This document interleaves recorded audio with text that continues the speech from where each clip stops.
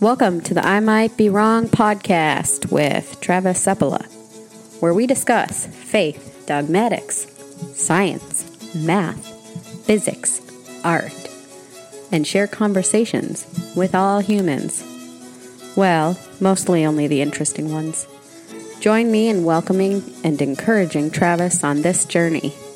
Hello, everyone, and welcome to the podcast. My name is Travis Sepala, and I am your host. Once again, thank you for joining me, and this is episode 14 of the podcast. So welcome, and let's get started. I'm sure most of you are very familiar with the phrase, greater love has no man than this, that he lay his life down for his friends.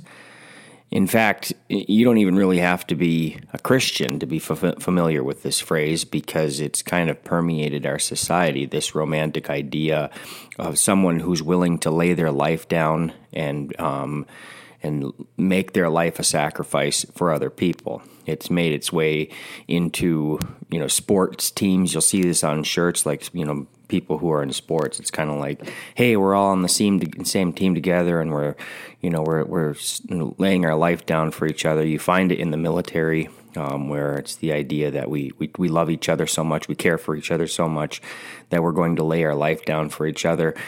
And all of this is really, to be honest, a little weird, because it really doesn't make sense in the grand scheme of things, because this couldn't have been what Jesus was talking about, because whether we realize it or not, these are words that are taken from Jesus, and it's specifically when he's talking to his disciples and he's giving them a commandment to them, telling them that they're supposed to love one another in the same way that he has loved them already. And so he's looking at it past tense, and then he goes on to say that this is what love is, and there is no greater love than laying your life down for the other.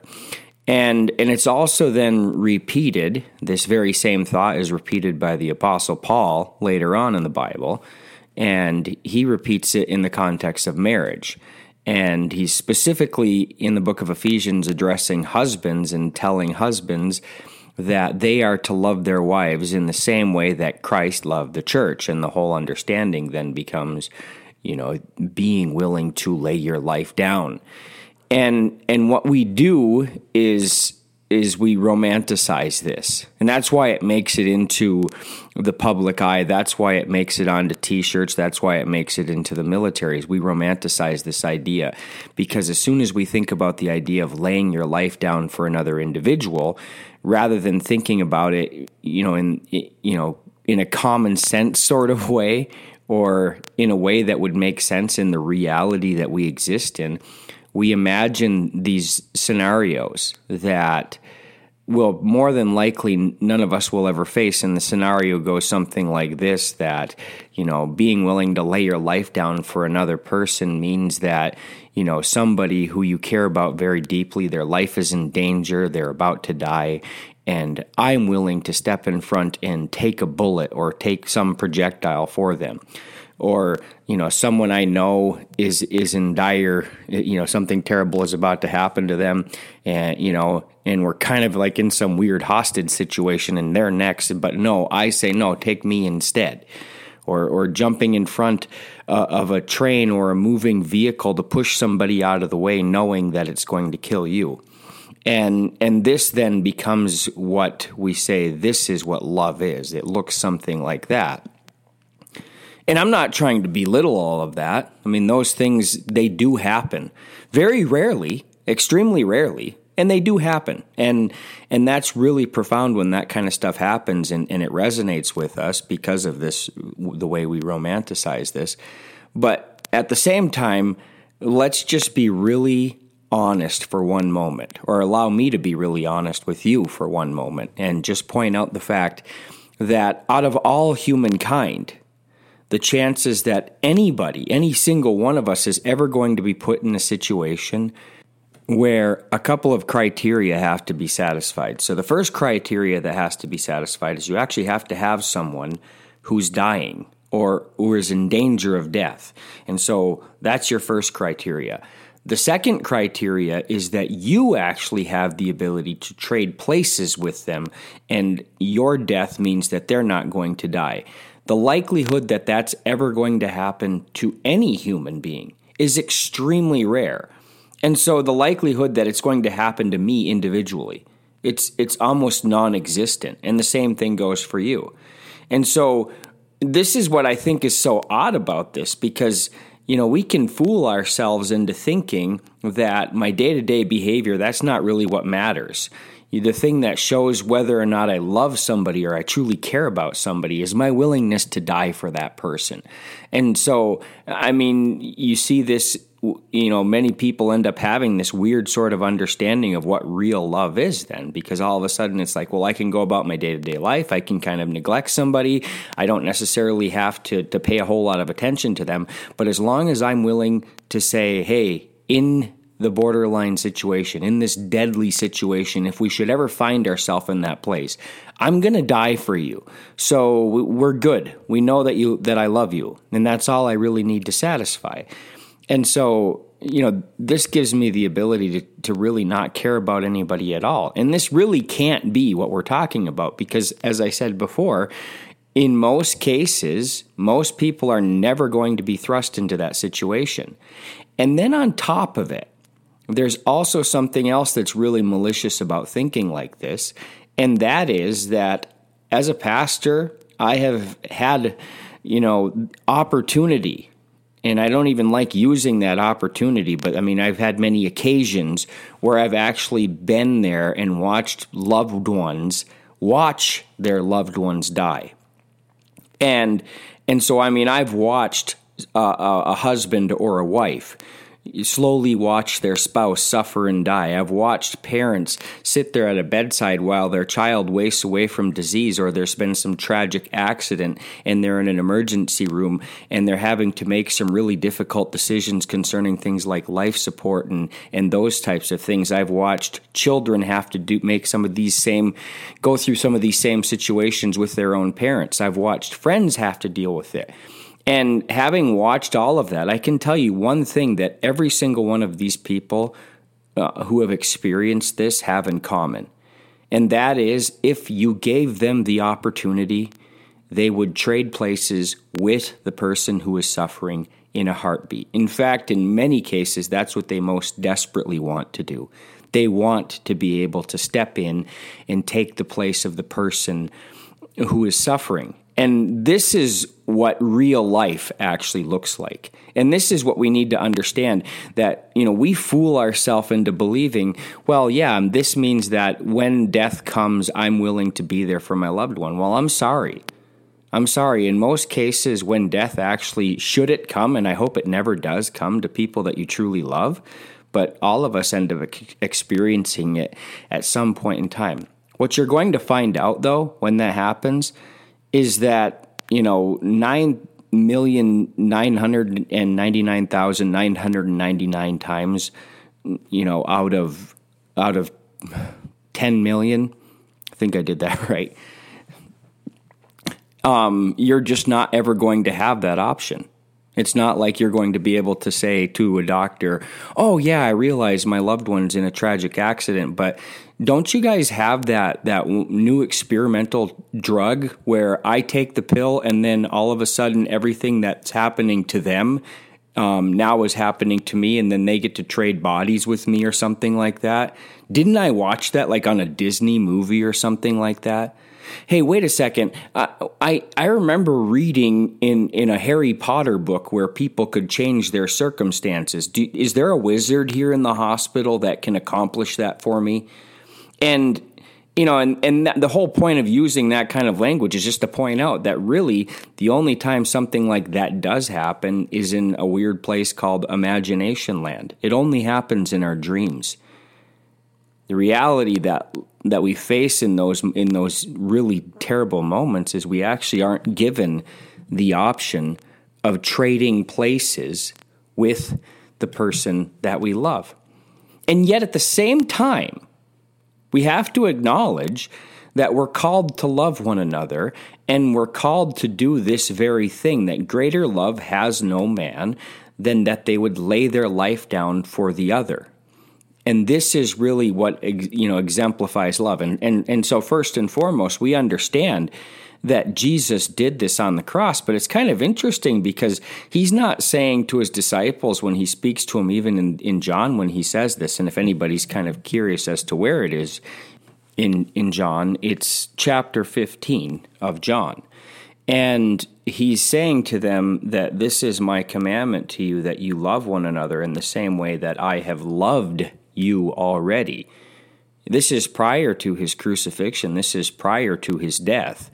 He's saying, in the way that you've actually seen me exemplify this out in your own lives already. He doesn't tell them, I want you to love other people, and this is my commandment, that you love other people in the way that you're going to see me love you in the next couple of hours here as I go suffer and die on a cross. So this then becomes an obviously wrong interpretation of this text. In the same way, we can think about what Paul says in Ephesians when he writes, and he says that, husbands, I want you to love your wives in the same way that Christ loved the church. If we automatically go to the nth degree, if we automatically go to the death and the dying, well, then what does that mean? Does that mean I'm supposed to flay myself? Do I need to go get a Roman guard and have them somehow perform? Well, actually, there's no such thing as a Roman guard as it exists. So maybe I just need to get a group of people and have them somehow historically recreate a true crucifixion with the beating and everything else. And then on top of it, kind of put a sign that says, to my wife with love, kind of with a thumbs up saying, love you, honey, or something like that. I mean, which is ridiculous. Of course, that's not what you're being asked to do. This isn't love. It's not being able to engage in some sort of a masochistic behavior. It's not about making sure that you hurt yourself. And it's not about creating some sort of a fantasy where you say, well, someday that's going to happen, and I'm prepared for that to happen. So my wife, or if she dies, as long as I'm willing to say that I'll take her place, then we're good.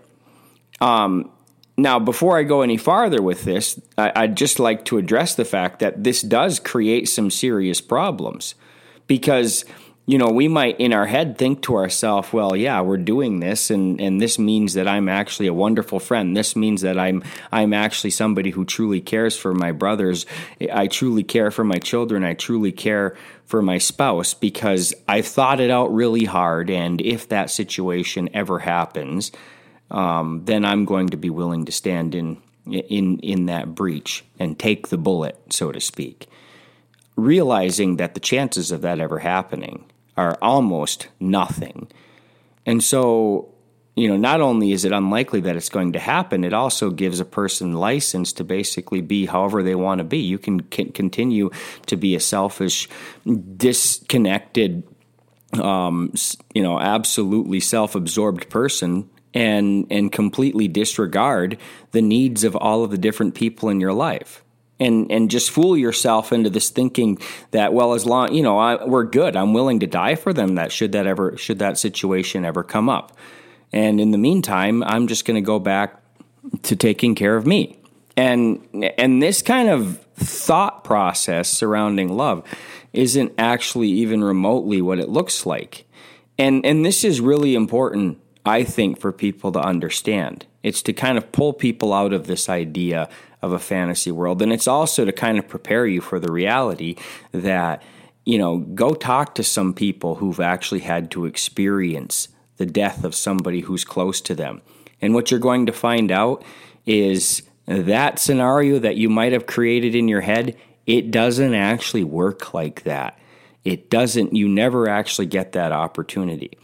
And that was something that for myself, I had to learn on my own. I mean, my wife didn't die, just so everybody knows, but there have been two separate occasions, but the first one by far is the one that is most memorable to me and burned itself, into my being the most. And so there was two separate occasions where she almost died. But the first one was when she was diagnosed with late onset juvenile diabetes. So she's a type 1 diabetic. But at the time of us getting married, we didn't know that. And so we had been married for quite some time. And all of a sudden, she was not feeling well, losing weight, a lot of other things going on. But neither one of us had ever had any experience with diabetes. And the idea that type 1 diabetes, like, we knew that we both lived healthy lives. So, like, obviously we're not thinking, her diet or anything like that is going to be causing diabetes. And like the idea that type 1 diabetes can actually come on as late as, your 20s, 30s, in some cases your 40s, is something that we didn't know about. And so as a result, we kind of ignored some really dangerous symptoms. And to the point that when we finally went to the hospital, once they got her blood sugars back and they got they began to realize what they were dealing with. I'll never forget where they came out, they put her on a stretcher in the waiting room. They hauled her back into this emergency room area. And within a matter of minutes, they had her hooked up to all sorts of different IVs. And the moment where I really began to get worried is when they put the EKG on her and they were monitoring that. And I can remember asking the doctors, well, hey, this looks serious. What's this all about? Why are you doing all this stuff? And he looked at me very seriously and he said, we need to make sure that your wife doesn't go into cardiac arrest or she doesn't have a stroke. And then I realized, I had to go sit down and talk with a few different people, but they let me know. They were really honest with me. Now that we were there, we were settled and everything else, they let me know that my wife was in a lot of danger, and the next 12 to 24 hours were going to be, really touch and go. They had to take very care, they had to try to get her blood sugars down, and her electrolyte levels were all out of whack. Her magnesium, sodium levels, all of it was just in extremely dangerous areas. And so they needed to get all of this under control. And at the same time, they needed to be very careful as to how they did this. And so all of a sudden, here we go from, la-di-da, in the morning, to, your wife might die. And I can remember realizing in that moment, that was when it first hit home for me, that here she is, she's dying, and I'm absolutely helpless. I couldn't trade places with her. Not only that, there was nothing that I specifically could do to even help her in this situation because I had no comprehension as to what was going on. And so really you just end up sitting there watching all of this happen. And over time, as the day went on, they finally were able to get her blood sugars under control. And a couple of other things kind of stabilized. And they let me know it was a tiny little ICU room. There was nowhere to sleep or anything like that.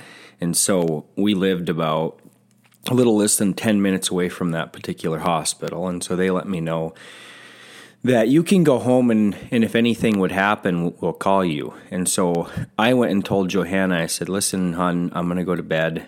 I'm going to go home and, you're stable now. Everything's okay. And I'll see you in the morning. But I everything's okay as far as what I understood. And there was an RN who overheard me talking to her, and it was like 11:30 at night. And as I was leaving, she pulled me off to the side, and she said, listen, I overheard what you were just saying to her, and I just think you need to understand that your wife is still really, really sick. And we're still trying to make sure that certain levels, I think sodium level and potassium level, were still really out of whack. And I can't even remember everything particularly well because there was so little sleep that had happened. But she let me know that they were still trying to make sure she wouldn't drop into a coma. And she said, but if anything does happen, you will be called immediately. And so she took my phone number down, and I went home like that. And of course, I went to just like a really weird place in my head because in some way, I don't even know how I got to this place. It was probably like 1 a.m. And by 1 a.m, I had convinced myself if I didn't go to sleep, then I would never get a call from this nurse telling me that something terrible had happened. And so all I had to do was stay awake. And then that turned into delirium to the point where I was saying, well, as long as I can stay awake, my wife will live. And I'm going to accomplish something. And I realized how ridiculous that might sound. But, that's kind of where the mind goes in situations like that. At least that's where my mind went. And so even though it was ridiculous, that's what I was convincing myself of. And then I realized how ridiculous that was. And eventually I fell asleep. And when I woke up the following morning, I remember that portion of the Bible being in my head, that this is what love is. And this is what a husband is supposed to do, to be willing to lay his life down. And I realized that for the longest of times, that's kind of how I had thought of that verse, that I have to be willing to take a bullet for my wife. I have to be willing to jump in front of a moving vehicle in order to save her life. And now I was dealing with this harsh realization that that's actually not how this kind of stuff works. It doesn't. You don't actually get to jump onto the hospital bed and take your loved one's place. And I had a lot of time over the next couple of days to really meditate and think on that verse. And I realized that really that's the point where I realized Jesus wasn't saying that I want you to love in the way that I'm going to love you. He says, I want you to love one another in the same way that I have already loved you. You see, his life already was an offering. His life already was a sacrifice. And this is what it means to live your life out in such a way that you're sharing the love of Christ with people. It's not being willing to die. It's being willing to live for someone, to make every moment of your life a living sacrifice to that person, and to lay your life down in that way. Laying your life down in that way doesn't mean, am I willing to take their place in this, if some sort of a terrible situation were to present itself. Needless to say, of course, I'm willing to do that for the people that I love. But more importantly, it's, am I willing to put my own needs, my own wants, my own desires aside, and to make their needs, their wants, and their desires more important than mine, to live in service to them. And that's really what this means. It's not a question of whether or not you're willing to die for other people. It's a question of whether you're willing to make your life an act of service to other people.